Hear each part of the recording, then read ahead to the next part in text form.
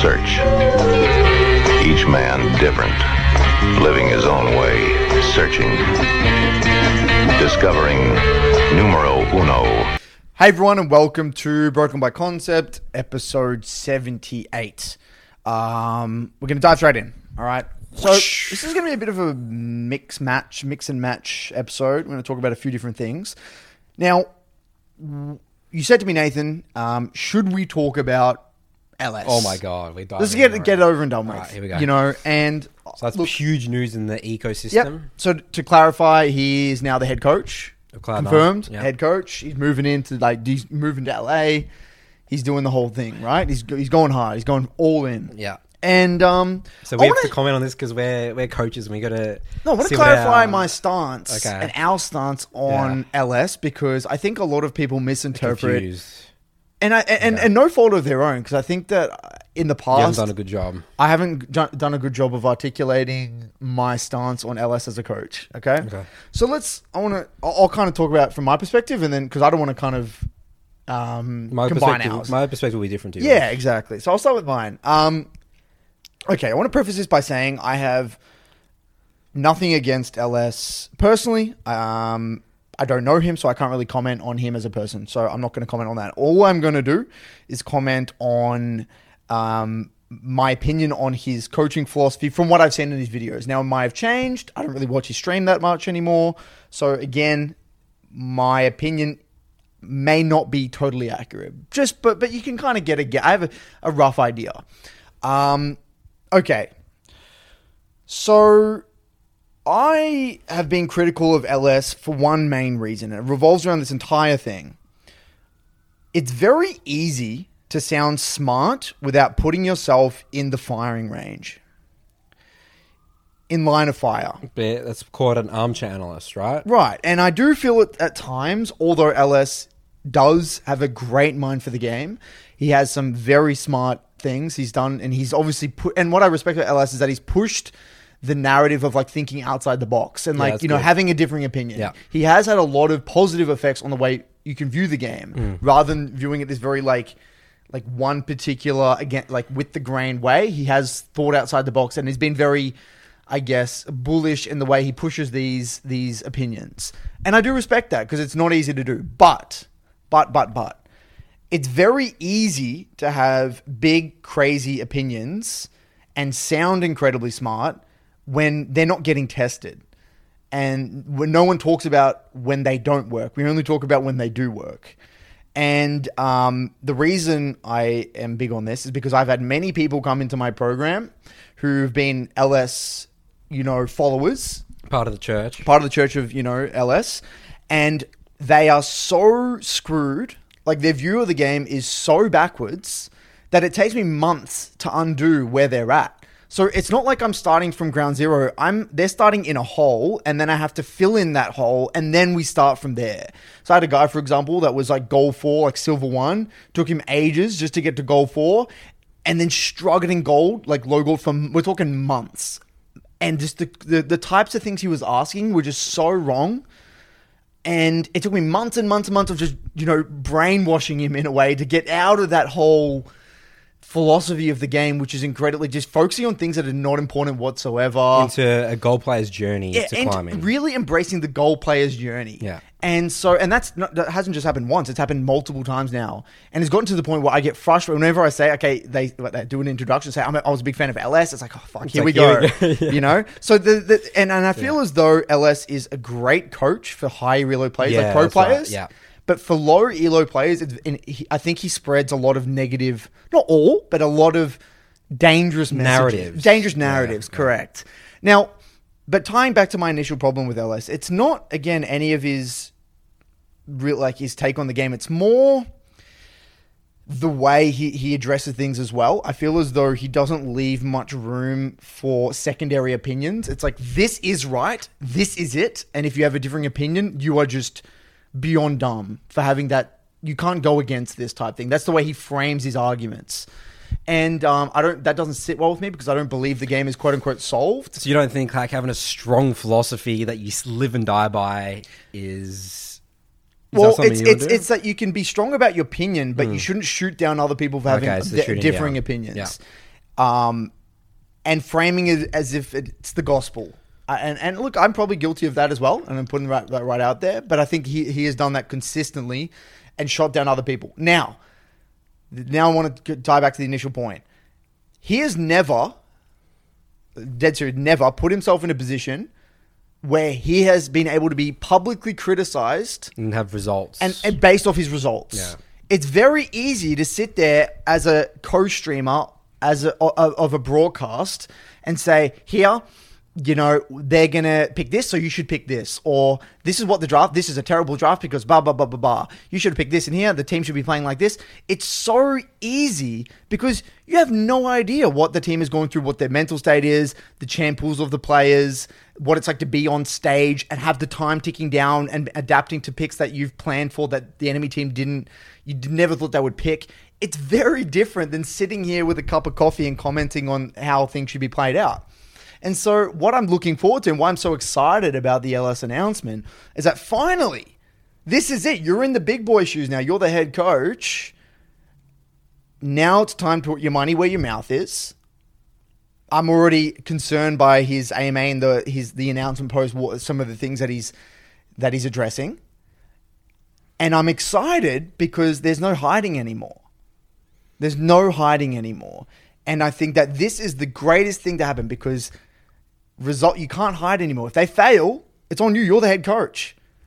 And what I'm excited for is what his response is going to be under that pressure. And what his response is going to be when he's now the one on stage. He's dealing with the team conflicts. He's dealing with the environment. He's dealing with the investors asking questions. Why are you not getting results? He's the one responsible. There's nowhere to hide anymore, man.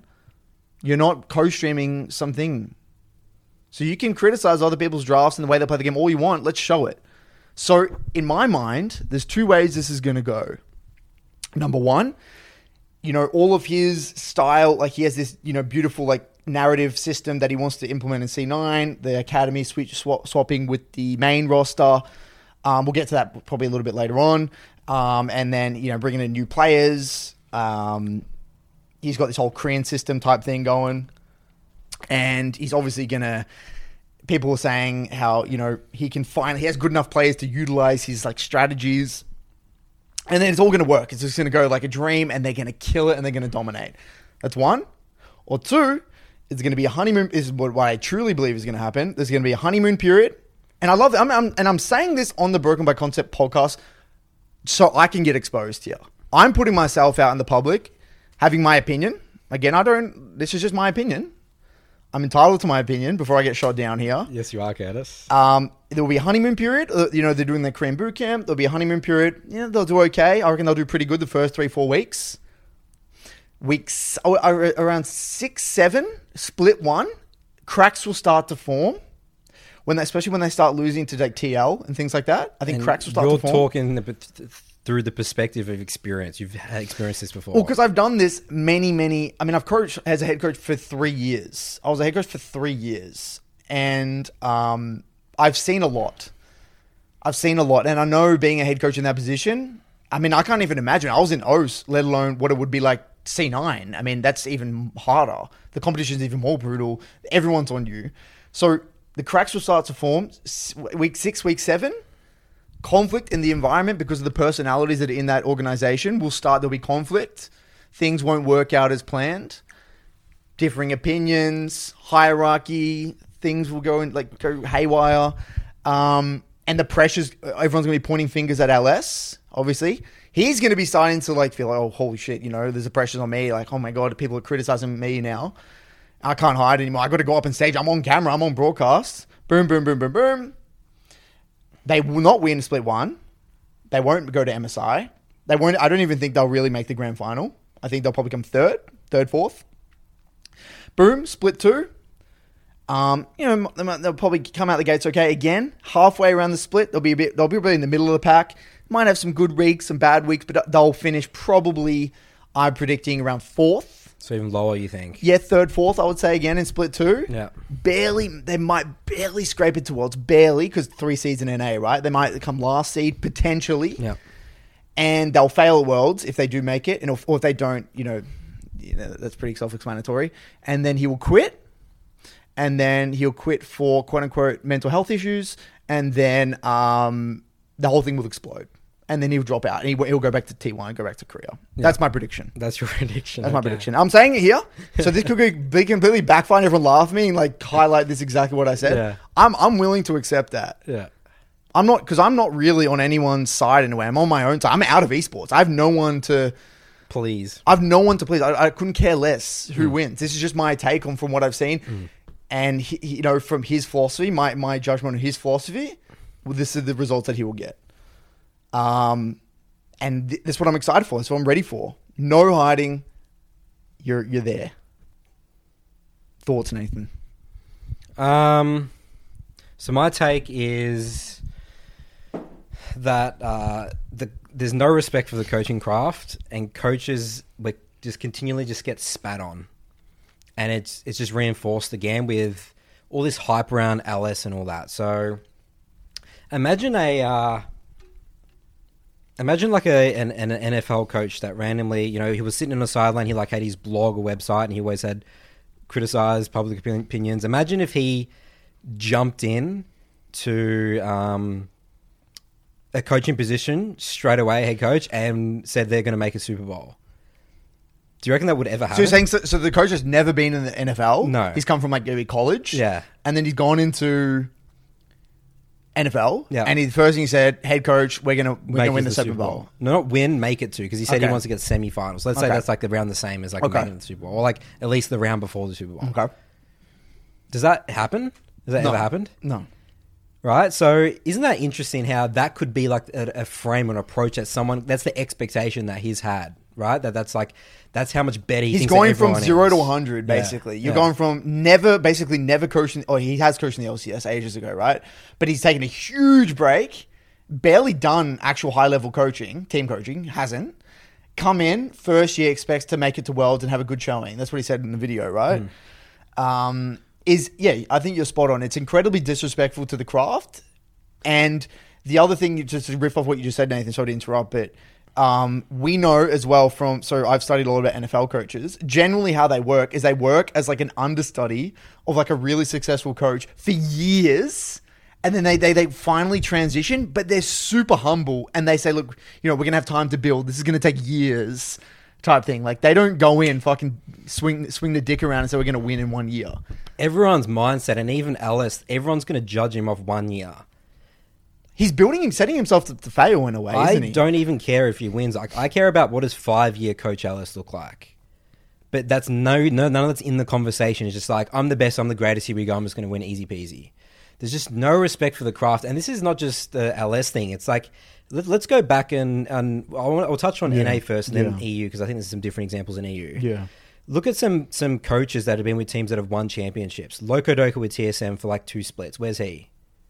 Gone, right? They get weeded out. Well, I They wouldn't get even say kicked in a weird. way. It's just they get kicked, but that person as well doesn't have the respect for the what happens if Loco kept on trying, was a coach and stuff like that? It's if you fail, you're out. Yeah, it's you're out. It's you're what out. the fuck is this? Yeah, what the dude? hell's that? What's the respect to the craft? There is no zero craft in respect. a way. There's no craft. From actions. And think about Joey Youngbuck. Young Buck, yeah. Well, so he's interesting because let's start with NA first, Okay, guys, sorry. right? Yeah. So Loco Doka, right? You have people like Jat who came with TL. Did his coaching Instantly stint gone. for a year. Gone, right? But think about it, he's instantly in the position of a top team. It's crazy, isn't it? They He just goes go from there, and if Macaster. you fail, which you're set up to fail anyway, you're out. Yeah. And he's not like he said, oh, I'm going to bounce back for this. I'm going to go on a lower team on a thing. I'm going to keep refining my craft. That it's just another thing. It's just everyone, I literally I have this this picture of people spit on the craft of coaching. Yeah, There's so no shocking. respect, nothing. I'm not talking about the actual skill of people, but it's not thinking about the long-term thinking. You talk about the NFL coaching stuff. It's we're just not at that stage to be in the under. So Alice could be the 30-year guy, and then he gets the underlings, but that's not the talk, is it? It's straight away. I'm the best. 0 to 100. 100. 0 to 100, right? You're spot on. Yeah. And let's go other people. Bjergsen, just absolute spit on coach. Another one, guys. I'm a player. We should talk about that quickly, just to Okay. riff in between this. Yeah. People, I was very critical of Bjergsen. People saying, Curtis, why are you so critical of Bjergsen going back to mid lane? Because you go to a completely new craft. You go for 1 year, fail, and then go back. Yeah. Like, what does that mean? Like, It's disrespectful. it's so disrespectful. What are you doing? It's like you're a doctor, and then you like, and then you be like a dentist for a year and say, "Oh, screw this. I wasn't good at that. I'm gonna go back to being a like." What the hell? Like, it doesn't make sense. Someone like Path, he was the coach thing. Looking as a general manager, it's just like a little side project thing. Who else we got? I mean, Reapert is someone who he's actually around. He's still around, and I think he has some respect for the coaching role. Yeah, definitely. Who else we got? But what you're getting at is like across the board, the narrative is you go in as a coach and then you're expected to win, and then if you don't win in like 2 years, you're done type thing. There's no long term building at all, is there? Well, it's not so much like I can understand why the organization would do that because players, everyone's at the end of the day, the way esports works, guys, is by the end of the split, if you don't win, everyone fucking hates each other. The coaches hate each other, the players, everyone's sick of each other. Right? It's just the way it works. Yep. Okay, you live in gaming houses, all this sort of shit, right? But it's not so much. I can understand the organization's kicking them because the players would want to get a new coach because everyone wants them to refresh every year, right? Yeah. Then. It's the coaches themselves. They should keep sticking. It's like, okay, I got kicked. These people hate me. Go to a different their org mindset. and then still learn. Like Yep, even if they get they get kicked out of the scene and people hate him, there's still someone to help, man. Go down to the college and then people say, well, you don't go from like go to FlyQuest or something. Go to Golden Guardians. Like work your way up. Academy or go to an amateur if that's the case. Yeah. If you really cared about the craft, right? And thinking long term. But that's just not. It's like I'm either in the top leagues and people don't like me anymore, then fuck. So I guess I'm just going to go off everyone else's opinion. So then LS, right, for example, if he would have followed, like imagine if he went to, okay, ideally he wouldn't even go to C9 first, right? Like, because even then that's entitled to feel like you can coach the best team and just kind of win. But let's just say he does that. He failed for a year. He could easily leave, say, look, I wasn't ready for this, go down to like Golden Guardians, FlyQuest, kind of learn a bit about development and working with players, do that for 3 years, maybe go to EG, go for like a year there, and then go back to like a top team, like a 100 Thieves or like a TL or something like that, C9, and then work your way back up. Imagine how good of a coach you would be over that long period of time. And tying to EU Youngbuck, he's a good coach. But people don't respect him. Like people, and that's fine. Like, so I'm not saying I don't care if us as coaches or coaches in general respect it. Like the spitting on them is fine, but it's for yourself. You're spitting on yourself, right? Yeah. You know what I mean? Like that's the angle that I'm taking. I feel you. For it, right? That's it's a good take. And so people like Grabs, like it'll be interesting to see what he does with BD. Like again, he's sort of been around for a long time. Well, he moved, didn't he, to had another success, team? G2 to Team BDS or whatever. Yeah. And Young Buck with obviously Excel. I think those are some new ones. Obviously the new Mad Lions people. Again, like, you know, they had some results, but again, I want to see what does 5 years look like for these people, you know? So I mean, it's a bit of an insult to all those coaches in a way, right? It is. Yep. Yeah, it's a bit of an insult. Yep. But anyway, I mean, look, so from that, so that's your main criticism in a way. It's like the way he's entered, the way he's entered, and like the narrative that they're pushing. I'll have a take in 4 years. You know what I mean? Like, right. Like I want to say that's about. But do you think he's even going to last 4 years? Well, there you go. Like the way it's framed, it's like we're going here. Didn't he say like, going here to win type thing? If we don't have a good result at Worlds in like year one, like, you know, that's it. I don't know if he's actually said that, but that's what he said in the hype video, Okay. or like the video, the announcement. It's like if we don't have a good showing at Worlds, and like, you know, that's a failure. Yeah. So I might just be a boomer and be like, traditional sports, we're not traditional sports. Right. But it's just not a coach to me. It's just not. Like Yeah. a coach is someone that has incredible experience, gotten results. I mean, gotten some results and been around for like 10, 15 years. I mean, we're just not there, but people don't even respect themselves to even stick around long enough. Nathan, you raised a really good point. So you highlighted Cadrel. So Cadrel made that take about LS's strategy. So LS was saying how the academy. So they're doing like an academy team, or like an academy team and main roster, and they scrim each other all the time. So fill the academy with really good players. So Cadrel said how it's not going to work in practice because the main team don't want to make the academy team better, because then otherwise they're going to take their job in a way. So it's a very like brutal environment, or very like toxic environment. And so Cadrel said like the main roster, that they're always going to have the excuse, I don't want to try because I'm not getting good practice versus these guys, and I don't want to make these guys better. And then it just turns into this really like a big shit show. And I love Cadrel's take, because Cadrel is a practitioner in a way. He came Experience. He's talking from experience. He was a pro player recently, and he's done that sort of thing. And look at that. I respect Caedrell's opinion, like that take way more than LS, because LS is so detached. I mean, he's never done that before. It's like, in theory, sure, that can work really well. But, I mean, the way it should be framed is like, we're going to have a go at this.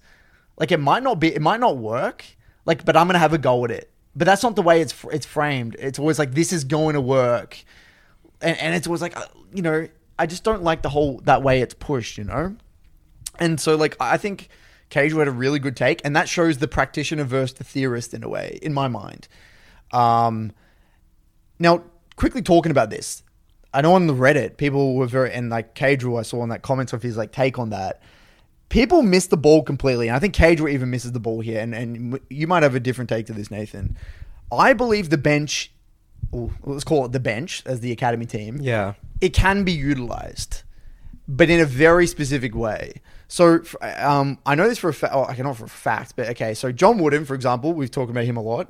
We've covered his book in the book club. John Wooden, obviously one of the greatest college basketball coaches of all time. Everyone in America basically is agreed in consensus and knows him. Like if you went to school, basically played any sports, he was a big advocate of the bench. And because think about it, in basketball, you can't scrim other teams. Like, you got to verse your second team, right? And so being on the bench or in the second team as like for a college team, it's actually bad because you don't get in the spotlight or anything like that. It's hard to get scouted in a way, right? So it's even worse than it would be if you're in academy and league, because in academy, you still get to highlight your skills in academy games and solo queue and things like that. Like, it's more public. So you're on the bench, you're just not playing. Yeah, basketball. You're just not playing, right? So what happened, John Wooden, he would actually get amazing players on his bench somehow. Like, he would get really good players that could have played for other colleges on the main team to play for his, like, on quote unquote, be like the bench second player, because they wanted to be there to learn, and the environment was so good and the coaching was so amazing that these players would rather be the second person of X player in John Wooden's system rather than being on the main roster of another team. Now, the crazy thing here as well is that he went to them and he was really honest with him, and he said, you are going to be on the bench for you're not the main point guard or whatever it is for this team. Your goal is to make this guy better, type thing. Like, he said it from the get-go. And so he didn't say it was easy. Like, it's not easy to manage that. And he talks about how hard it is to manage a bench, but it is possible with extremely good leadership and an extremely good system. Because if those players were thinking long-term, and a lot of those players who are on the seconds team end up making it to like the NBA, because they were so good and they just learned so much from that environment. And that's the mindset that should be coming in. It's not, this guy's here to replace this guy week in, week out. Like, it's not just the threat of the bench is something that kind of exists, but that's not the main function of it. The main function is like, they're there primarily to get really good themselves, not because they want to simply just replace the main person. So that's the mindset of the player. That's the mindset should be of the player, but that needs to be like mentioned from the get-go. But this is where that's not even mentioned. It needs to be embodied and have been done. I'm sure he failed. He's failed with it years. Like, again, go into the timing, guys. Like, you can't. Like, John Wooden was coaching for like 20 years, 30 before years he even won anything. Before he even got even close to winning. Yeah. And he said he's a slow learner, but when he gets it, he gets it. That's his quote from him, you know? But the difference is as well, the emotional maturity in basketball, like, of those players are going to be, you know, far superior because, like, the upbringing and like what it takes to get to that level in basketball in general, comparatively to, like, you know, league. So it's look, we'll see. But I think it can be done, is what I'm saying. I think it can be done if the leadership is exceptional, but it would be incredibly difficult. I mean, that's just even another pressure. I'm thinking of like LS's system. It's going to be a brutal environment, like an elitist fucking environment. And in my experience, because I've come from it, we've done the whole elitist crap in Direwolves. It's not sustainable, to say the least. Yeah, it will work in the short term, but it might work in the short term. It might work in the short term, but it's not sustainable. Yeah. So, is there anything that you wanted to clarify in your stance on Ellis before we move on? Nope. Again, I'll have a comment in 4 years. So you're not even going to make a prediction? No. You're not going to put yourself on. I mean, I don't care. I want to see him come last and continue to coach next year. That's what I would want to see. Right. And then win next year. That would be a cool story, you know? Like, that's that's a cool story. That's a real coach. Yeah. That's a real coach. Yeah. Isn't it? Like, stick with the same roster. That's some respect for yourself and Well, that's Because imagine that. Imagine if he loses and then he just quits. Like, what's that? that would be so sad. Yeah, It's not even just for that. It's it's just not for even himself. satisfying. It's not even like, yeah, 100%. What'd you learn, dude? Yeah. I mean, this is it. This is his time to I think he could theoretically make a big change if he did this properly, like you said. He could make a big lasting effect in coaching because all eyes are on him, you know? Yep. Well, again, he wouldn't have to just do it 1 year. He has to do it next year. Yep. And the next year, then the next year, and then the next year, and then he'll have a huge impact. That's my take. So I guess we'll see what happens. Okay. All right. So moving on. And I know I'm going to get hate for that whole thing. I mean, I'm ready for it. I'm primed. Curse has got his little moat up and his castle ready to go defend the attackers. All right. So I want to talk about this. I'm going to really struggle to articulate this, but I get like this feeling watching some of these. Not high elo, but I would say like like kind of maybe like Diamond Plus in a way.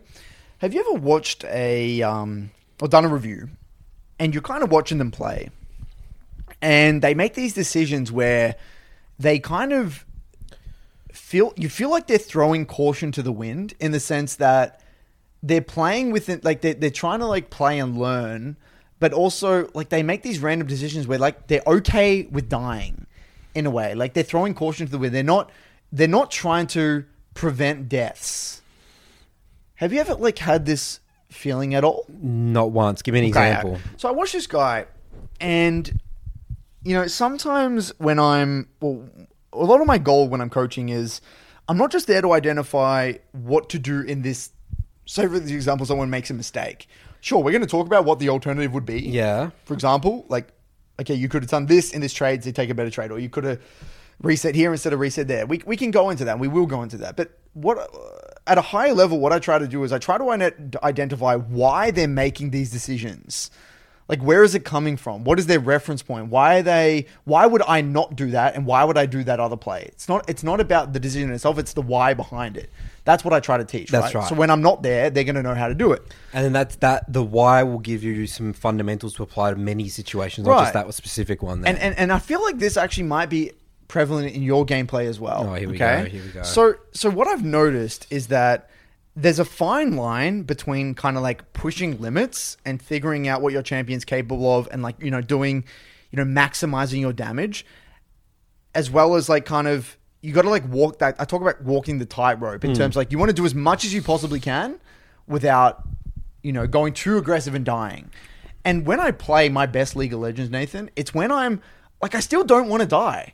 Like, in the back of my mind, I'm doing whatever I can to not die. Like, I value like my your life. baseline. Yeah, it's my baseline is that I don't want to die. And I Yeah. hate saying play to not die. I hate that too. But as well. you got to. You got to, yeah. like, Dying in League of Legends is dying- mostly bad. Yeah, mostly bad. There's some niche... Sometimes good deaths. Yeah, but- there's such thing as good deaths, they're right. But underneath this entire thing is embedded within it is I value my life really bloody high.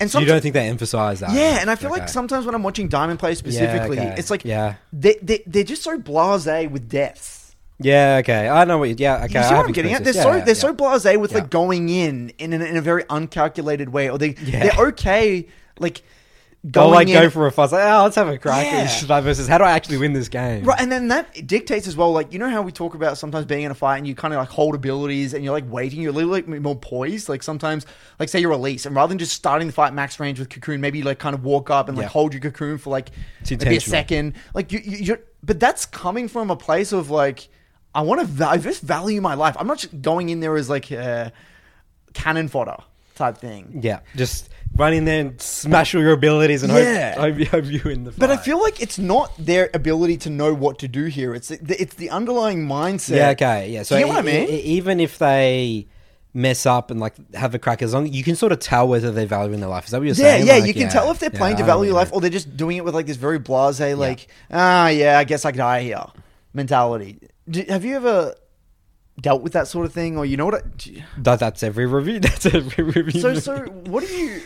How do you tackle that? Because I really struggle to get it to like articulate get across the why why the that's message. so important. Yeah, it's a good question. To be honest, I haven't really thought about the emphasis of it. I just Yeah, I mean, maybe I agree. Let's just brainstorm here, Curtis, figure out something. Because, like, okay, even like let's talk about LoL Dodge game then. How it applies to LoL Dodge game. Yeah. When you're playing LoL Dodge game, of course you're playing to get the highest score you can, but the reason, like, it directly coincides, like, getting a high score directly coincides with valuing your life really, really highly. Like, you got to not die. Yeah, you have to really focus. You got to really focus on not dying as well as pushing your limits. Because if you try to, like, Yeah, if you obviously sit there and not die and don't push your limits, you're not gonna. you're not going to get a good score Yeah, either way. So yeah. you got to find this, like, balance where, like, you're playing to maximize your DPS and you walk that tightrope, but you're not gonna. You still care about you still care about your life So you're saying you can like limit test and learn while whilst still caring. Yeah, and because what I've I found, mean, that's what I did when I started playing League. That's exactly. Remember, I said that the simple way that I climbed, I literally be like, "Why am I dying? Don't die." just don't die. Yeah, That's it. Yeah. That's literally. I'm not even kidding, guys. I mean, obviously the game's changed a lot since season 3. That was all my mindset was when playing League. And if I died once, I didn't expect to win the game. That was my mindset. That's how brutal. well, I was I on think it. okay. Let's go a bit deeper here, then, Nathan. I think what it might stem from is people still not really getting how bad dying once is. Yeah. Well, because like when I die, I knew how much I could have done. Yeah, you know, like you can run through that Scenario in your mind. If But I think didn't what, die, I think what happens with the average player is that they would die, and then it's just like, oh, now I just go back on the map. But I'm thinking like, fuck, I could have like taken that tower, I could have invaded there, I could have had tempo, I could have set up vision there, like I could have done so like speed, and then speed. when you would do that, right? Say you're saying I've set up vision. You don't just view it as setting up vision. You view it as like that vision would allow you to do something else. That's as right. well. That's right. So it's That's like you're what it able is, to and put yourself this- in the future, and that's why you value your life so highly. correct. Because if I'm not on the map, I'm not, there's no pressure. But I've always felt that versus you, Nathan. Like I feel like one of the biggest things when I'm versus you, when you're saying, I think when you're playing Nunu, you do a really good job of this.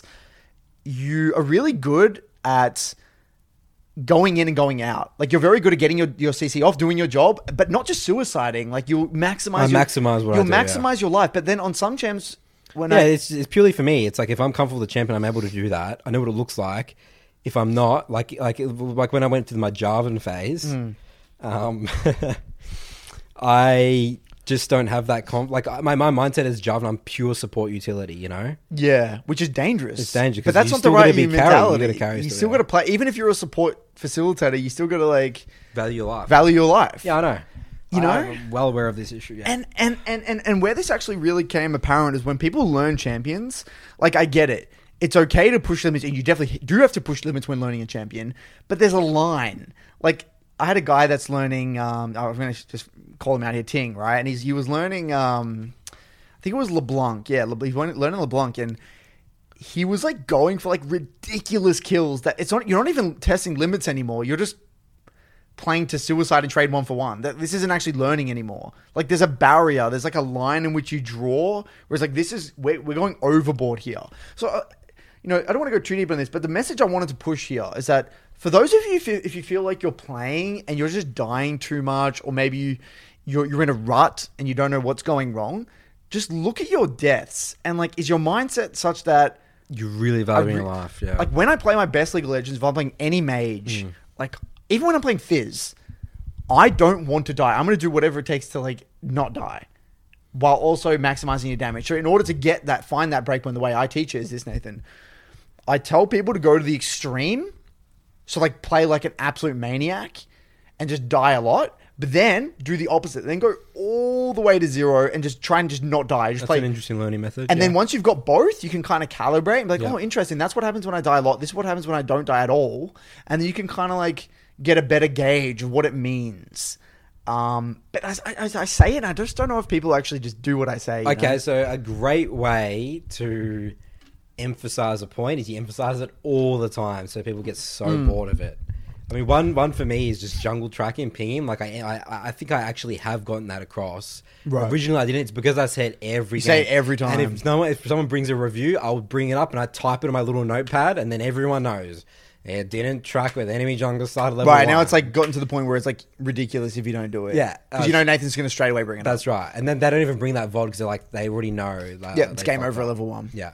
Well, it's like end of review at level 1. Yeah. So I would have to emphasize that more. I mean, I do think I do a good job. I think I do. I mean, I do end of reviews at deaths a lot, dude. I mean, I'm like one, yeah. You're a big end of reviewer, yeah. I'm a just absolute end of review, dude. Yeah.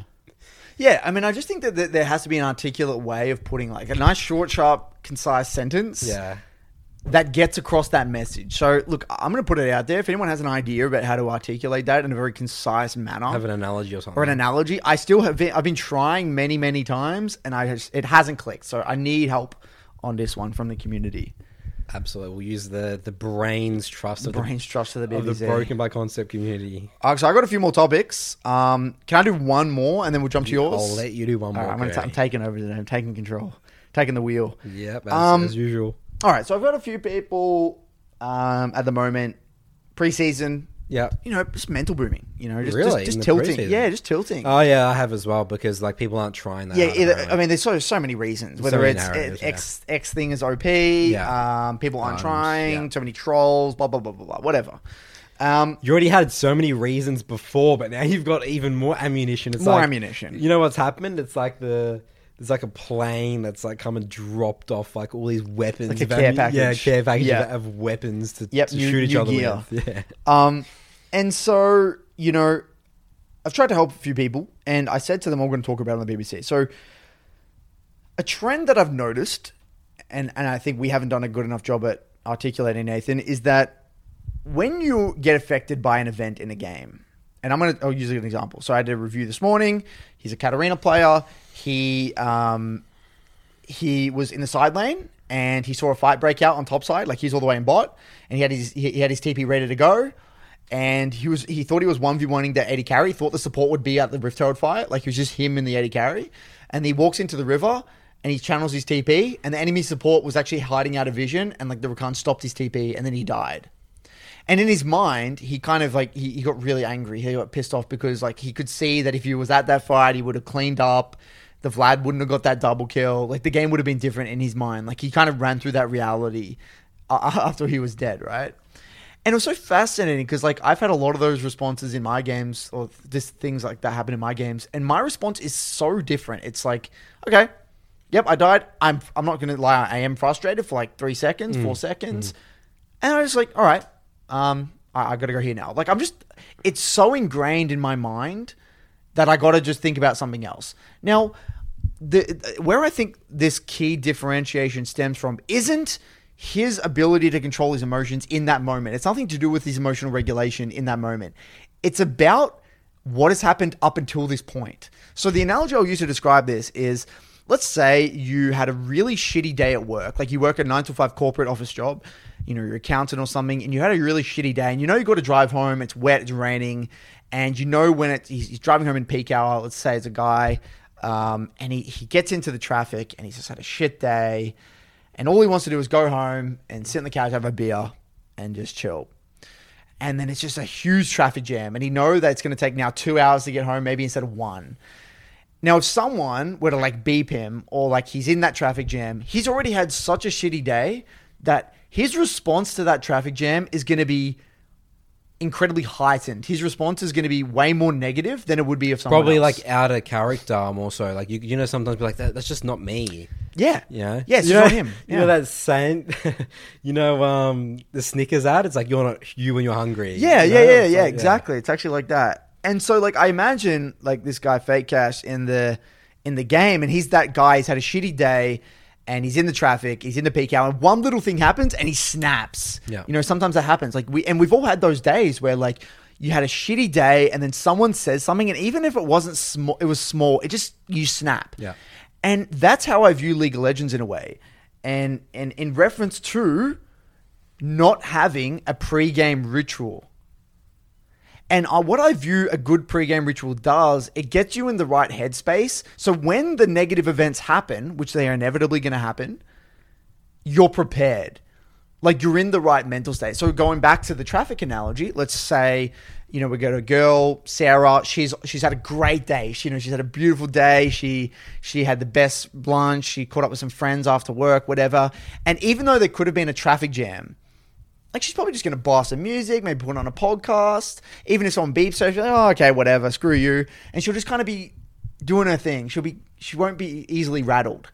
That's, in my opinion, the difference between having a great pre-game ritual, like pre-block ritual, and not, can be this response. It helps your response. That's what I think. And I know this even for me. If say I'm like really frustrated, I've got a lot of shit in my mind, I'm just not in it. Like, I play shocking, or I'll get more easily tilted. And that's why for me, LOL Dodge Game, or listen to a great motivational playlist, like whatever it is to get you in that zone, it's your buffer. It's like a shield in a way that soaks up all the bullshit. Do you see what I mean? Yep. It makes a lot of sense. And so I want people moving forward to have a little think about this. If you don't have a pre-game ritual, and you're finding yourself getting pretty pissed off in games very easily. Like, one negative event happens and you're like, I'm instantly going from happy to tilted in one event.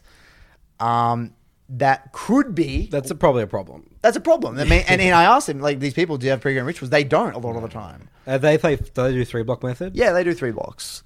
They just don't have a pre-game ritual. Is there a round of time in that block where is the third game... He said it's usually the third game as well.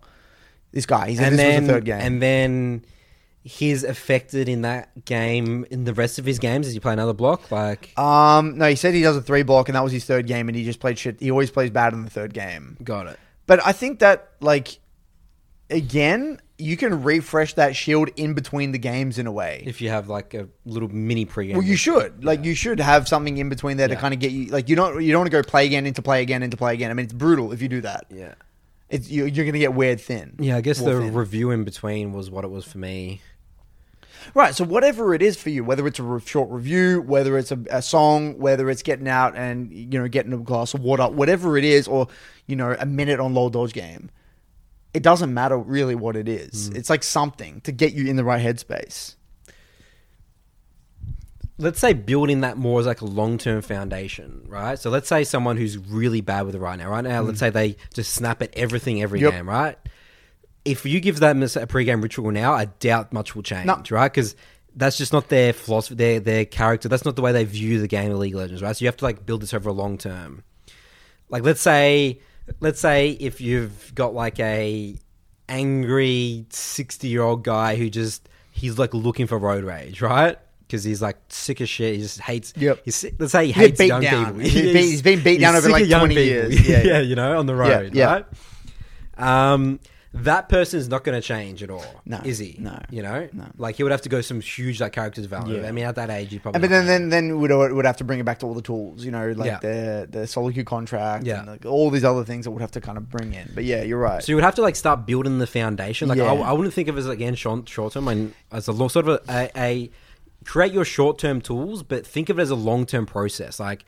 Because I could just see people listening to this and be like, they do it, doesn't work. Doesn't work. Yep, screw it. Yep. Yeah, that's a really good point, Nathan. It's not about that one block. It's about because why you and me, we're very hard to like get frustrated, compared to the average player.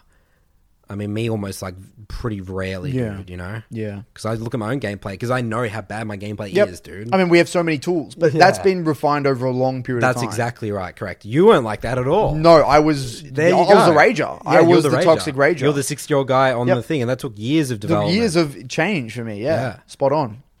Yep, I was that one person. If you made one mistake, I would say like GG open type thing. GG. You want to lose the game for them. Yeah, I want to lose the game for my team. Yeah. Yeah. It's crazy to think that. It feels like because you really are a different person in a way. Like when you develop, like over a year or 2 years, like you are. Like I can't even resonate with my mindset at the time. No, you wouldn't. Like it feels so foreign to me. The fact that I would say GG. Dude, you would have your old Curtis rock up to your coaching session. You would beat that person to a pulp, dude. It'd be embarrassing if I were to get coaching like when I was like 18. Yeah. Like it's a joke. You'll probably quit the program. You'll probably quit MLA. Do you reckon you'd stay in MLA? Not a chance. I'd be too toxic. Because you'd be like, I'm just better than this guy or something. What would your mindset be? I don't know. I was very elitist. You'd get kicked out. Yeah, I would get kicked out probably. You'd kick yourself. Because they would see me like talk shit in a game. Yeah, and they'll try and tell you it's bad, but you just wouldn't get it. I mean, I tried to talk you two about this stuff, but you never got it. Yeah. You tried. Yeah, you'd get kicked out from your own program. Yeah, I would. That's amazing, guys. Someone makes some People memes or wouldn't even something. believe it. No, people wouldn't believe. No, you guys, like, there's so many good meme generators in MLA. Someone please, like, have, like, an alter ego Curtis account or something of, like, just showing, like, just him getting kicked out. You know, it's funny. People have my old, like, when I add people to NA, it has my original name. Yeah. And it has Swag Monster 666. 666 was the original name, yeah. That was his name. It's in NA. Swag, in all capitals. Curtis Swag thought he was- Monster 666. Curtis thought he was edgy. Yeah, it was just embarrassing. It's really embarrassing when you look back at it.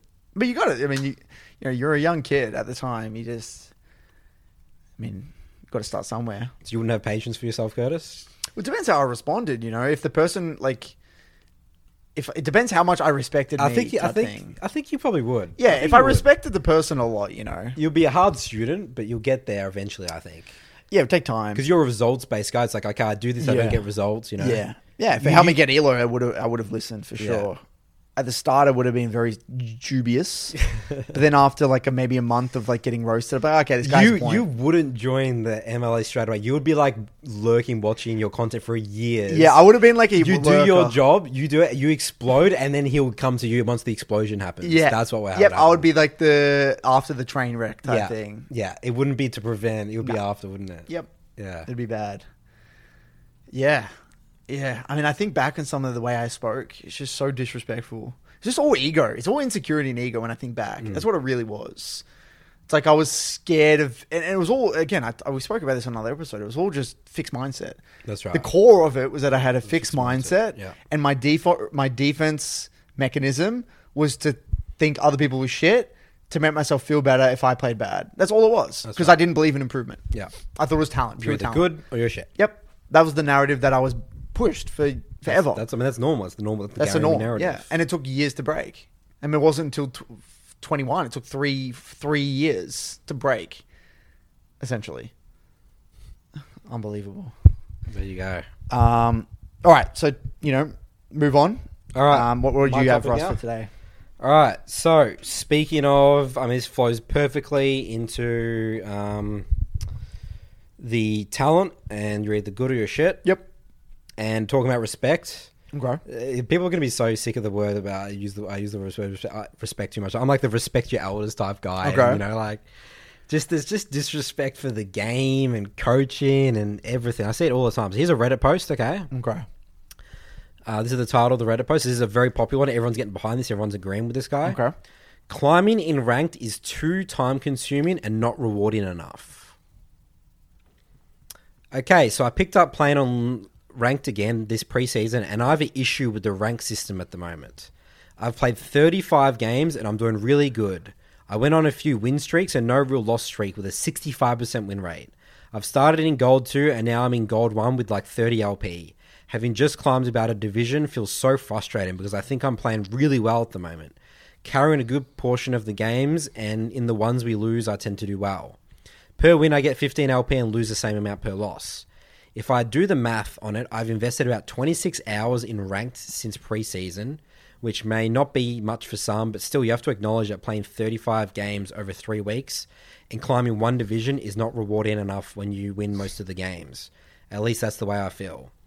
It's not even the fact that I gain the same amount of LP while winning as I lose when losing ranked that makes it feel unrewarding. 15 LP for queuing up, being in Champ Select for a few minutes with the possibility of a few dodges and spending 35 minutes average, trying your best to carry with the possibility of the game being lost in Champ Select or by teammates griefing. I would be fine if I get 25 LP per win and lose the same amount per loss, as makes it easier for climbing when your win rate is positive. Does anyone feel the same, or am I alone in this one? So my first reaction is absolute disrespect for the game. Oh, I'm going to sound like the oldest guy here. The bloody younger generation with no patience and entitlement. This is what I'm getting from this again, Curtis. And it just angers me that this is the community consensus gets upvoted. Wait, so on that's Reddit. how many upvotes are we talking? This one had 300. So it's And like, it's still climbing. and how many comments were on it at the time? I don't think I screenshotted that. Right. I mean, this is just concerning. I mean, it's concerning, Curtis, isn't it? It's just concerning. It's like like it's imagine. like it hurts that we even have to talk about this. We have to. I'm going to keep addressing it every episode. Like I can't. Like it's so low level. It is, isn't it? It's so low level. It's the fact that that's getting even remotely recognized on the main Reddit. That's the problem, isn't it? Isn't that interesting? Why is that? Like, I wouldn't care if someone had that opinion. It makes sense. He's like, imagine if someone posted this on a UFC Reddit.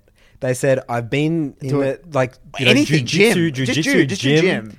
I mean, I went to the What gym the fuck? I went to the gym for like 1 month, and I just don't think it's that rewarding. Yeah, I just don't feel like it's that worth. It's just more How much worth, I put the time in. And it's like he thinks that because he's playing a game, he's entitled. Just because he's playing well, he's entitled to something. I mean, no, it's just because the underlying thing, Nathan, is that people think League It's a game. is a casual game. That's right. Where You're either good or you're shit. well, they think it's just easy. They think the game is easy in a way. Like, even if you ask them, they say, "No, I don't think it's easy. I just think that I should get more LP." But do you understand how little time that is? Like 35 hours. That's so little. Yeah. So little. That's like a day and a half. There's nothing. And then considering how complex the game is. And remember, we're talking about goal one. How much percent of the player base is that already? And he's already talking about win rate. He's talking about, like, you're in goal one. You're already at the top. I can't remember, like 40% or something, right? Like, you're already better than the majority of the population. I mean, look, at the end of the day, Nathan, it's not about his take. It's about the community. It's the mindset. It's the mindset and the community. And the respect for the game. The lack of respect for the game. And the improvement process and actually learning the game and improving and what the rank system actually means. Yeah. Look, at the end of the day, we can talk about this dude all he wants, but look, you got to empathize in a way, because I just feel like Riot don't do a good job of educating. Oh, it's zero job. It's the error. I think it's more Riot's fault than the public. I mean, no, isn't it? It's streamers as well, because you Streamers. can piss Smurf to Diamond. You're shit if you're not That Diamond. is true. That is true. So people are expecting, it's like, okay, well, I should just be quickly climbing. Like, I'm playing well, quickly climb into Diamond Challenger. Like, should be super easy. Well, in a way, what's interesting is that how can people know that they're playing well? Yeah, it's a great That's at the most fundamental level. Well, you would review that guy's game, and I mean, getting a kill doesn't mean you're playing well. yeah, people's perception. Like, I've seen so many people with great quote unquote KDAs that are playing shocking League of Legends. Yeah, I had a review today. There's no consistency there. That's not going to work every But game. even like the way you get the kills. Yeah. I mean, there's many ways to get a good KDA and slowly lose the game. Yep. So I feel like it's the lack of entitlement in a way. It's actually. absolute entitlement. It's That's entitlement. What it is. That's what I'm saying. I sound like an old man doing something. Young people that feel like they're entitled, dude. No, you're right, Nathan. I think it's like we always the one of the narratives that is shoved is that how simple the game is. Is like you see these streamers play just casually, like they're just playing with music, relaxing, just dominating people, and they're in like Diamond or like Master, and you're like, oh my god, and they say, oh yeah, Diamond. Look at this Diamond for noob, ha ha ha. Yeah, these people are obviously getting influenced by that. That's right, you know, big time. And it's a goddamn shame, because it's what I talk about. Didn't I say one of those guys hated on me for talking about how the Reddit is just like it's like an echo chamber. It's just the same bullshit opinions, and that you can't have any contrary opinion, otherwise you get shot down. Yeah. So at the end of the day, I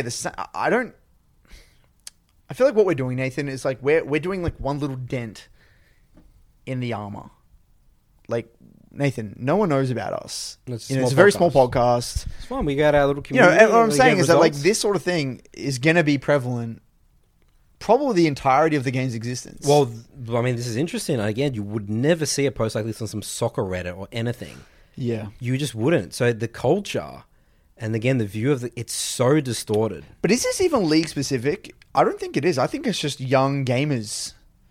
It's just very young gamers, naive young gamers. I mean, think about it. It's just me and you, Nathan, when we were 15, 16. This guy's probably 15, right? Something like that, I'm assuming. I'd hope so.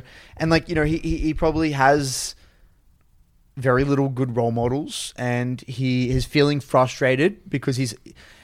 I mean, again, let's have empathy for this guy. He's watching a bunch of streamers. That's the case at all, Curtis. I think we should be empathetic, because there's no way this guy would have it. I would not think about the role models or anything. It's purely, again, even if he had no role models or anything like that, and he would never post this on some like UFC or soccer jiu-jitsu Reddit. Like, you just would imagine it would just get shot down. But the difference is, Nathan, like, if you're in that environment, if you're in you do jiu-jitsu or you do X sport, you have role models that are explaining to you, and like you can see the in-depth nature. Okay, sorry, you are right. It is ties to role models. It does, yeah. You'd have someone, you're right. Like, you'd have some very like sophisticated teacher, like some black belt that's like that's Show you how much work he's been doing it for like 10, doing it 15 for like years. 40, Like, he's been doing that it makes for 40 sense. years, 40 dude. years, yeah. And like he's like this master, and it takes Yeah. years to get to this belt. Like you can see how it takes so long. So patience is embedded within Those the culture. sports, yeah. that's it's already right. There's embedded no within patience it. Yeah. So like I think that league, it's a problem of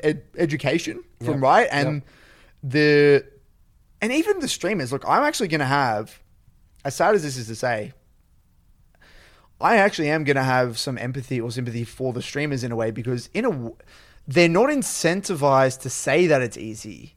I mean, they're not incentivized to say that it's hard, because they're going to get memed on by other streamers. That's right. Like, they're only protecting themselves in a way. Like, they want to go with the grain because that's their livelihood. You got to think of it.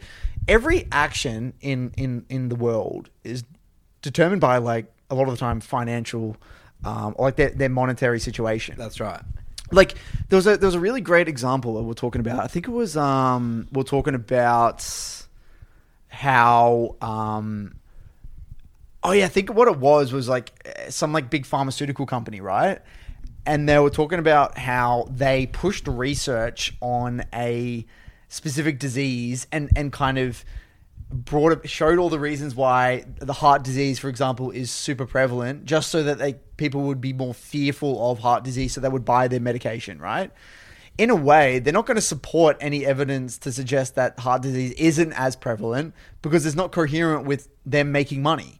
So whenever I'm assessing the psychology or the actions of these streamers, I always think back to what are they incentivized to do monetarily. They're not going to say to all these people that are watching them play, That are trying really hard and like, you won't be able to do this. Is yeah. that- I don't it's like, think- this is just super easy. I'm just super talented, because that makes you look cool. Yeah, it makes them look cooler. I think it puts them on a pedestal. Yeah, okay, you're right. And I yeah. think it's like an ego thing, and Yeah. and I think that like Oh, I mean, that's not just a stream. That's all high elo players. yeah, there's that. I mean, there's many things at play here, but I'm just pulling at one thread Yeah.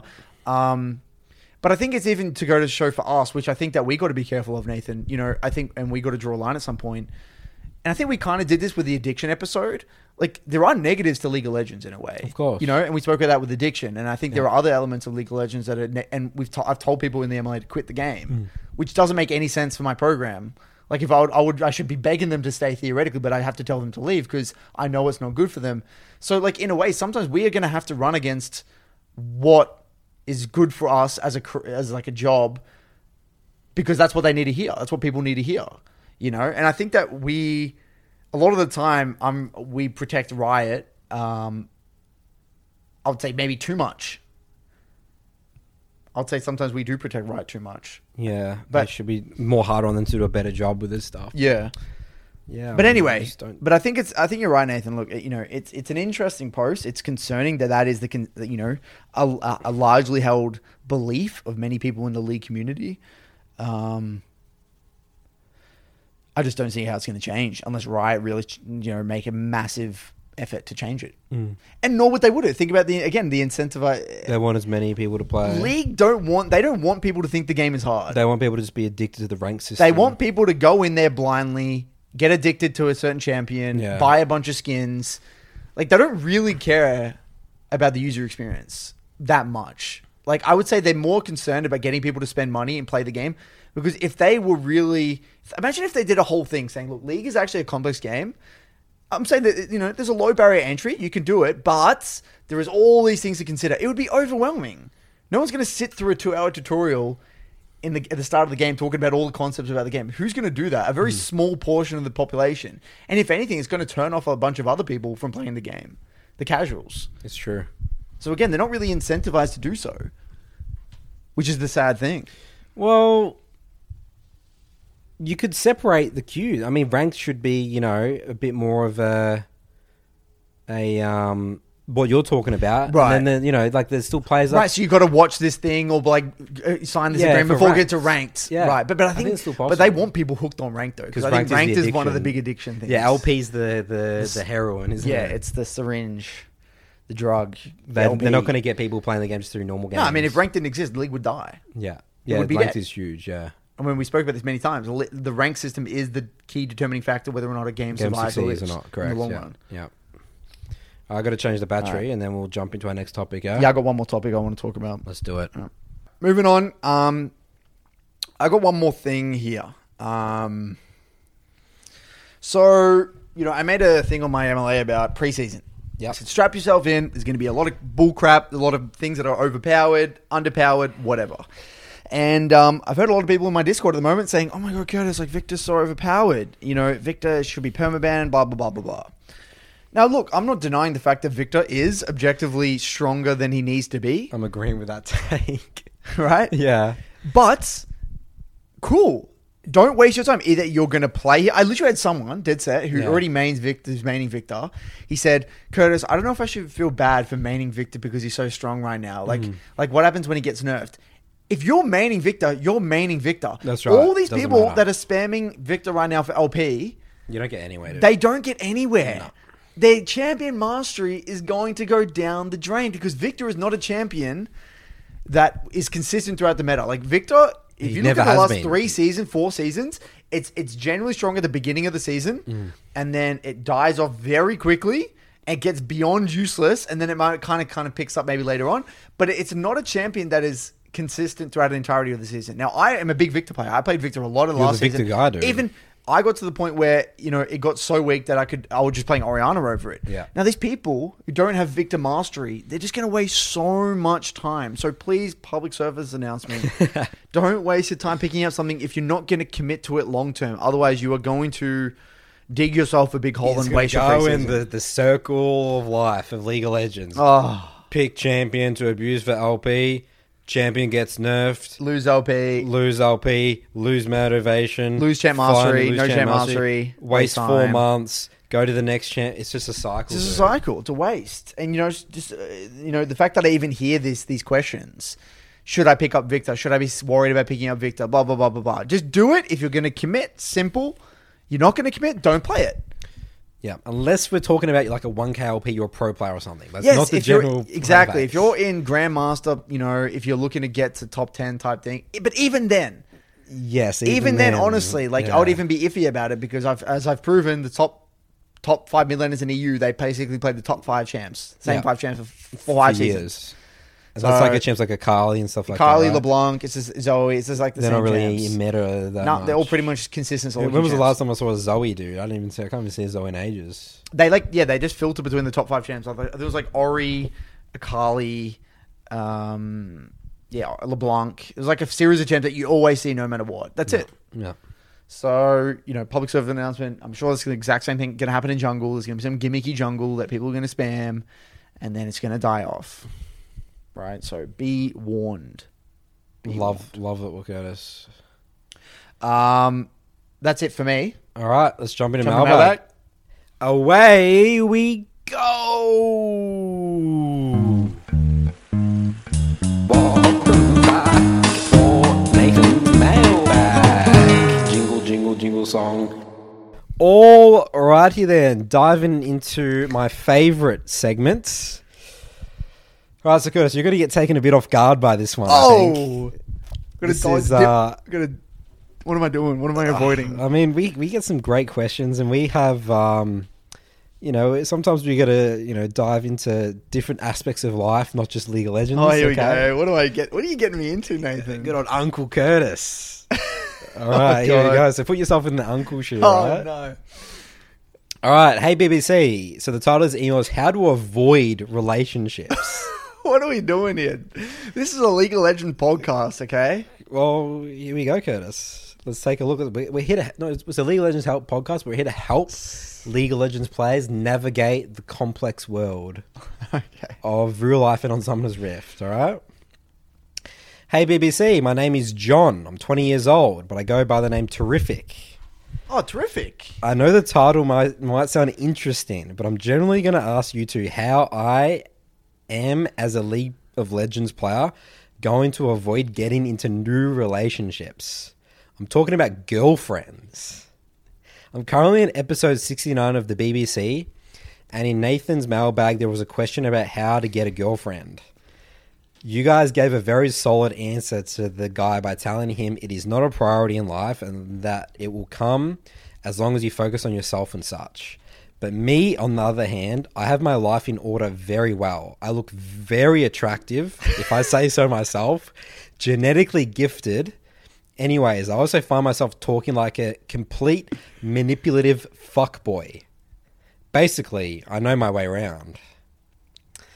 But I feel as this is a curse, not a gift. I want to be a nerd that's disciplined and focuses on solo queue and other aspects in his life. As I said, I do have my life in order until I start going after girls.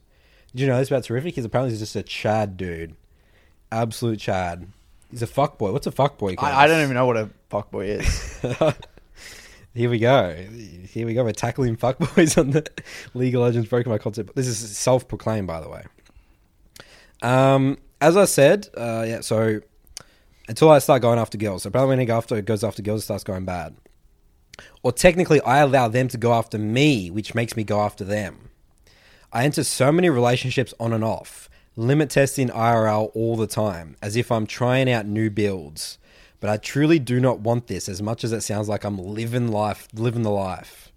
I really just want to reach my peak in League and be able to maintain it and go beyond. I'm chilling in High Diamond, being an MLA member for a few months, planning to come back next season, as I am single now as I'm writing this, and I was not single when I was in the MLA, which made things difficult for myself and my goals too. I also had some financial issues, which just made my time spent in MLA not worth it at all. I could use the money I spared aside for other stuff rather than MLA, because stuff like a girlfriend took so much time.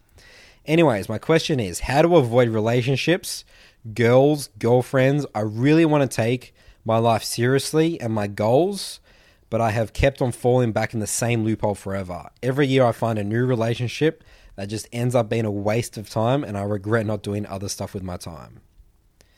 And he says, thanks for the work, love the podcast. We've been a big influence on him. All right, Kez, did you expect that waking up this morning? I mean, I just wanted an innocent little BBC episode, you know? Here we go. So, my initial response, okay? Whenever I hear the word avoid in something, right? That's a pretty drastic measure. Would you agree? If I'm going to, let's say there is, for some reason, a bomb outside, right? I want to avoid the bomb. Okay, let's say more relatable. COVID, right? Let's say COVID was like, you know, COVID's coming out. Like, I sort of want to avoid that. Like, that's not really going to be beneficial to me if I get that, right? Would you agree that relationships can be pretty beneficial and they're going to be part of your life anyway? Yeah. So whenever you say, I'm just going to avoid it straight up, I think that's already a not healthy way to approach it. Does that make sense? Yeah. The second thing here is, I mean, Terrific here. He sounds like he's pretty confident. Would you say he's got a bit of an ego? Potentially. Potentially. So what does it mean, Terrific, when you say your life's in order? Does that mean you're just everything's just perfect? Your life flawless? Can't be in order in 20. It's 20 it's years impossible. old. So it sounds like we're not pushing for something. Like, what's your goal? You know what I mean? Like if you're in like that. So apparently, I mean, again, I don't know what a fuckboy is, right? I would assume it's like they like getting with girls and like, do they just use girls for sex or something? Is that what it is?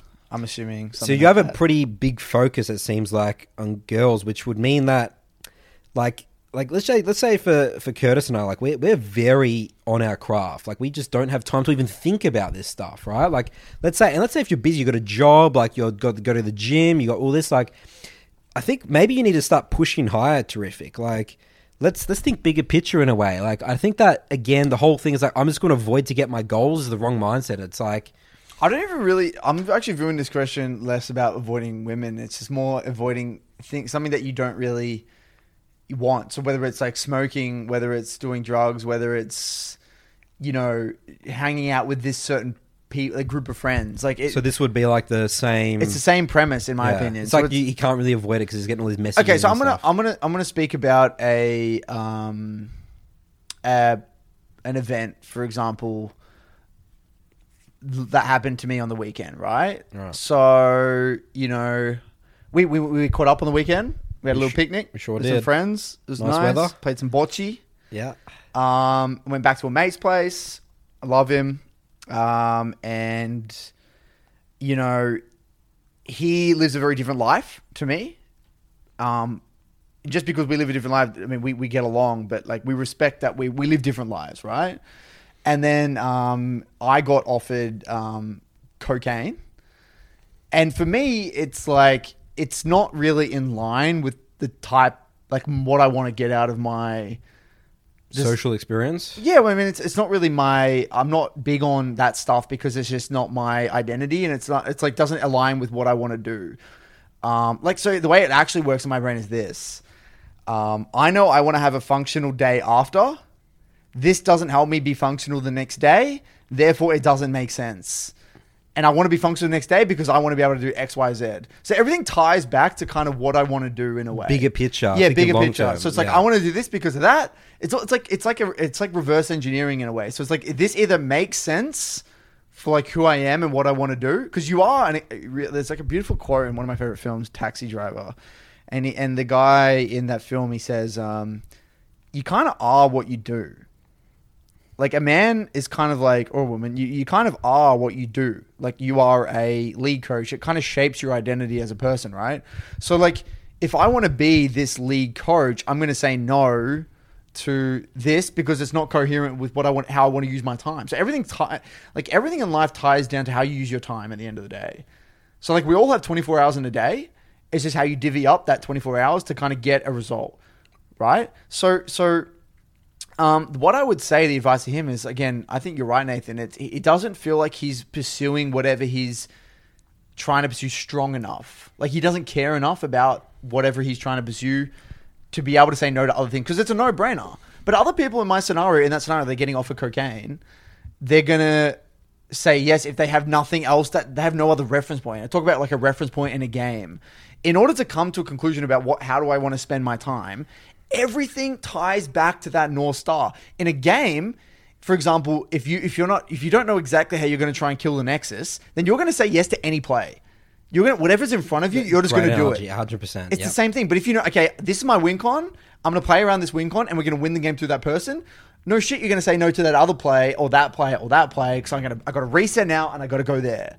Because that's how I'm going to win this game. So that's how so it's not about avoiding those other things, like you said. It's more about, you already know that they're not even an option because it's not coherent with how what your reference point is. So I think the stronger your reference point can be in life, the easier it is to make decisions. Yeah, because you make decisions all around that, yeah. So everything ties down to your identity and like a moral compass. Yeah, it's a moral compass, but I wouldn't view it morally. It's like, what do you want to do with your time?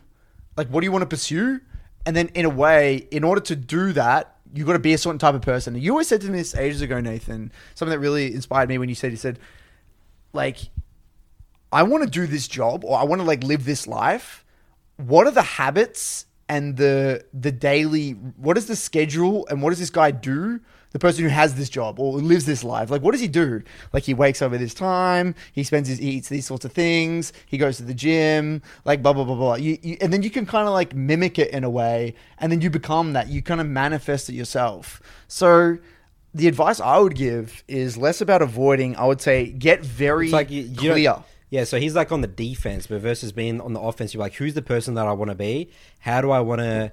Because again, you can't avoid relationships. It sounds like you're a healthy young man. Yeah, that's not how it works. Yeah, I think that's just the wrong approach. Yeah, it's the wrong approach. Tie it back, again, that in-game analogy.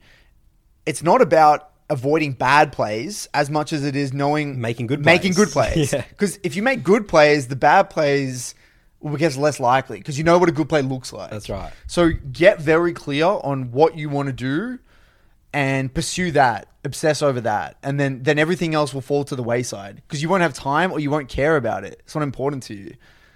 That's like the way I would view it. That's the advice I would give. I like it. There you go, Curtis. Learn something about Terrific. It sounds like you know him in the MLA. Yeah, sick. So he's a Chad, dude. Don't mess with Terrific, dude. All right, better watch out. Otherwise he's going to hunt me down. Dude. With his good looks, he's going to stare into my eyes and like turn into a fucking statue or something. He will take your girl, Curtis, dude. Oh, no. All right. Moving on here. This next question here is from Triple. Triple? No, not our Triple. Oh, not Triple. not that Triple. The Talos email is the importance of an IGN. Hi, Curtis and Nathan. I've spent a happy year listening to every of your podcasts. In pre-season, I've been thinking about how important one's in-game name may be. It's a label which helps to define how everyone around you will view you. Some I've seen, fuck you, just a game, Lameo, Jungle Diff, FF. On the flip side, there are neutral names and also positive ones. Super Cool Gamer, Happy Thoughts, Too Hot to Handle, Aaron the Great. Do you think that IGNs help to shape the narratives we have around ourselves and our play? If my jungler has the IGN my lanes lose, I'm going to treat them as if they're a toxic player from the get-go, creating experiences which enforce this narrative. However, IGN might be simply an extension of one's already existing narrative. Having your name as your IGN feels like a form of publicly standing by your play. It's admirable, but not accessible in the same way for women and other groups. What do you think? What type of username do you think fits best in BBC style of growth, accountability, and discipline? Thanks for your thoughts. Who is this guy? What's his name? This is Rainy. Dude. Triple. What an amazing question. What a great question. Yeah. This is why we do the podcast. Like that is a beautiful question. Like this dude. No, this is look. She's got a picture. I think it's a girl. Right, Rainy, you're a legend. Now, this is what the BBC is all about. Great question. I love this question. A very thoughtful question, and this is why, like, we've really created an awesome community here at the BBC. Like, these are very thoughtful individuals that like want to get better and kind of pursue mastery. Like, this is what it's all about, you know? Like, that's and a having really accountability and thinking about how narratives affect you and your psychology. Being thoughtful. Like, very thoughtful. Like, I love this question, and I think she's hit the nail on the head. I think we've had experience with this, haven't we? Yeah, big time. Well, you want to talk about the coach thing? What were you going to say? You kick it off then. I have some examples. So, remember when Andy Cupcake, he changed his name to Small Wins? Yep. That's so cool. Like, he's Small Wins. So, if you're not making small wins... And he was the small wins guy. Like, a small wins his guy. identity was cricket. Like small wins. Like, he wants to play the cricket game, like the long game, like 5 hours on the field. You know what I mean? So he wants to like get 1 point. One point, just wear them down. Yeah. That was his identity, and it works. It was great. We had another one. I remember Dream Ronan, hard stuck player, was his IG. I remember we were trying to recruit him for Dials, and we literally said, this is your identity. You're a hard stuck player in your mind, and that's actually toxic. He didn't realize it was toxic for his narrative. That was dangerous. Yeah, you see it all the time in solo queue. When you look at those players and they have like, you know, Jungle Diff as their name, or my lanes lose, my lanes always lose, or whatever it is.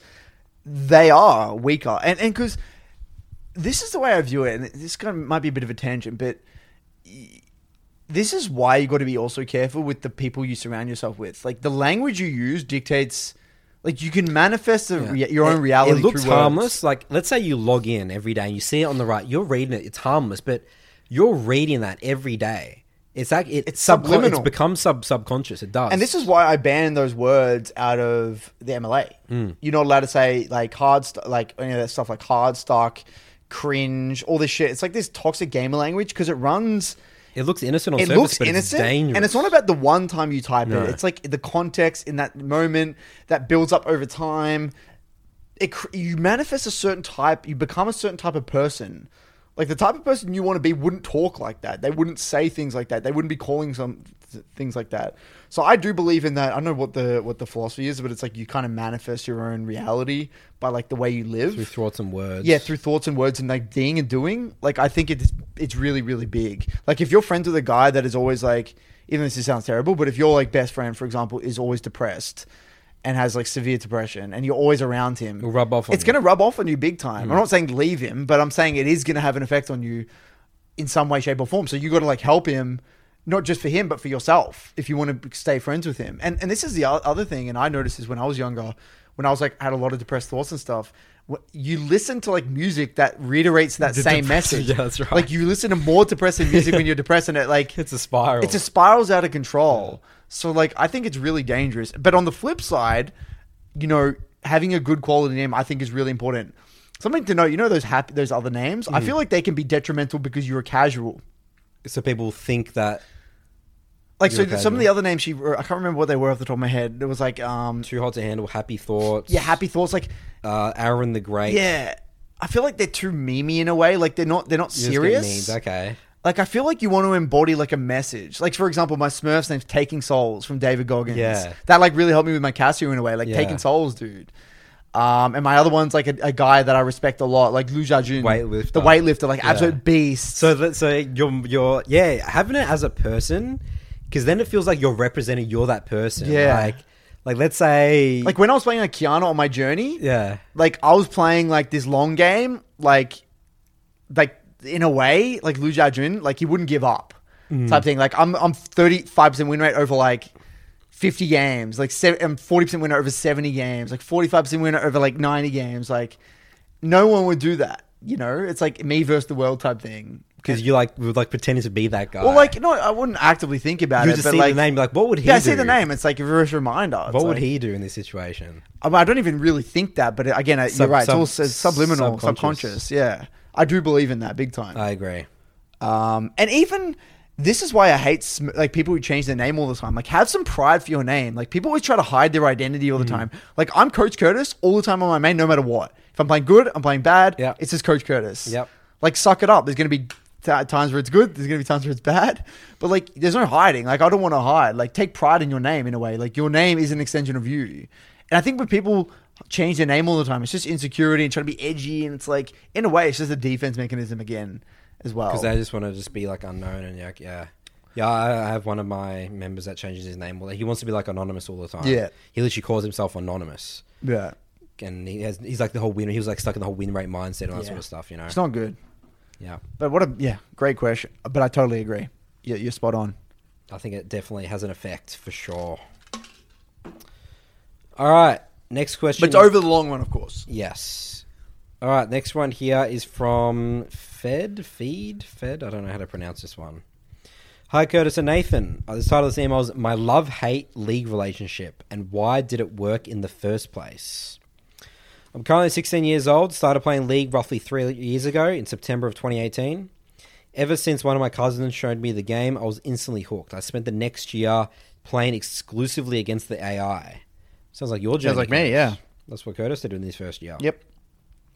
That's right. I spent over a year not touching either ARAM or Summoner's Rift against real people, only learning the game versus bots. The most crazy thing is that it worked. I learned at least to an advanced level every champion's kits and mechanics. And in my first 10 ranked games, the entirety of Season 9, I went something like 7-3 and ended up on Silver 1. It's basically identical to me. Some time has passed since, and I find it extremely easy to play the game. The fundamentals, mechanics, matchups, and everything I need to know to be gold mid-lane mage player. The weird part is that I can't seem to enjoy playing the game. I love Coach Curtis's videos and learning the game, but I don't want to play 20 games per season with a 70% win rate, getting to gold and leaving my journey there. I want to reach higher divisions, play the game in a passionate manner. I do have the desire to put the work in to fail and rise again, but I can't seem to manage my emotions when climbing. So my main questions are, how do I maintain the drive to climb throughout the season? Why did my learning method work? And could it be the reason I don't feel comfortable playing ranked? Greetings from Chile, and thank you both for these amazing podcasts. That's a really interesting one. I do resonate in some parts of it. I was the same because I played bots at level 30. So what was the narrative you had around playing I against was real scared people? You were just in scared. norms. Yeah, I was scared in norms. Really? When I went to norms for the first time, I was shooting myself. Yeah. I remember, this is not even ranked. We're talking norms. I was Normals, scared. yeah. I went from bots by myself with other people on my team. You don't understand how long that is. Like, it's a lot of bot games. Then to norms, Yeah. not until level 30, and I was scared playing norms. Like, I was like, oh my God, these players are going to be good. And then I was even so scared. I was level 30 for most of Season 1, but I only played one ranked game because I was shitting myself. And it was not even a solo queue. It was like a ranked 5s game. That was my one ranked game. So yeah, I resonate big time. But then something shifted in Season 2. I don't know what, because I really can't remember what my mindset was heading into Season 2. I think I just said screw it, and I just started playing things that I loved. I didn't really think about my rank at all when I first started playing ranked. I just dove in with champs that I loved, that I played a lot of normal games. I think I played like a lot of Gangplank or something like that. And I just played champs I loved. And the champ mastery and just playing the champ I loved over, it kind of just Your made anxiety more, and fear of playing with people. it kind of put it all to the outweighed it. wayside in a way. Yeah. And I went straight to gold. And like him, the game felt really intuitive. It felt really easy for me. And I don't really know what it was about that Colt versus AI experience and the normal game experience. I don't know what it was. But I had an immense control over the game by the time I got into ranked. So by the time I got there, I was like, gold, obviously, for that entire season 2. High gold. But that was when it was MMR. It would have been It was ELO, sorry. It was like 1500. it was like 1650. I got max. Yeah. And then straight to diamond. So I didn't, it just like boom, skyrocketed. But I think that there is something there in the sense that, yeah, there is going to be fear of versing other players. There's going to be a fear of kind of getting into it. The only thing that's going to get you through it, I believe, is playing champs you love. At the time, for me, I played a lot of different champs like you. I played Yorick top, Kayle top, Hecarim jungle, Janna support, Vayne 80 carry. I played like everything. Played everything, yeah. And I just found, and eventually I stumbled onto like some mages that I loved. And then I was like, wow, this is so fun. I remember reading Mobify guides. I was like, all I want to do is use this in a game. And I remember going like, okay, I'm going to follow this Malzahar guide. I went to Malzahar games, started playing Malzahar. Like, you just kind of play and you're not even thinking about the LP at all. No, you're just having fun, man. You're having fun. Yeah. You got to have fun. When you're first starting getting into ranked, have fun with it. It's very important. You should have zero expectation about your rank, whether you're in silver for a season, whether you're in gold for an entire season. Man, dude, he probably like looks up to me. I was gold for an entire season. Playing the entire season. Yep. So it doesn't matter. Seems like you're gonna follow a very similar trajectory to me. He must be a mid-lane mage player as well. Mid-lane mage player. Look, find the mage that you love and go ham. Have fun with it. Pick 2 champs. I played like 2 champs most of the time, I think, and then I've slowly found my identity.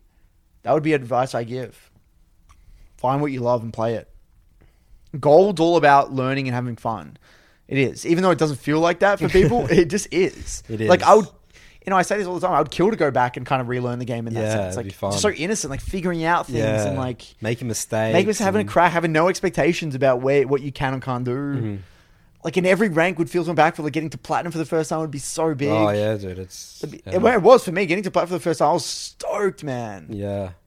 Getting diamond the first time is like the greatest achievement of all time. Yeah, it is, dude. Yeah, it's incredible. I remember. Yeah, for sure, climbing the ranks my first time.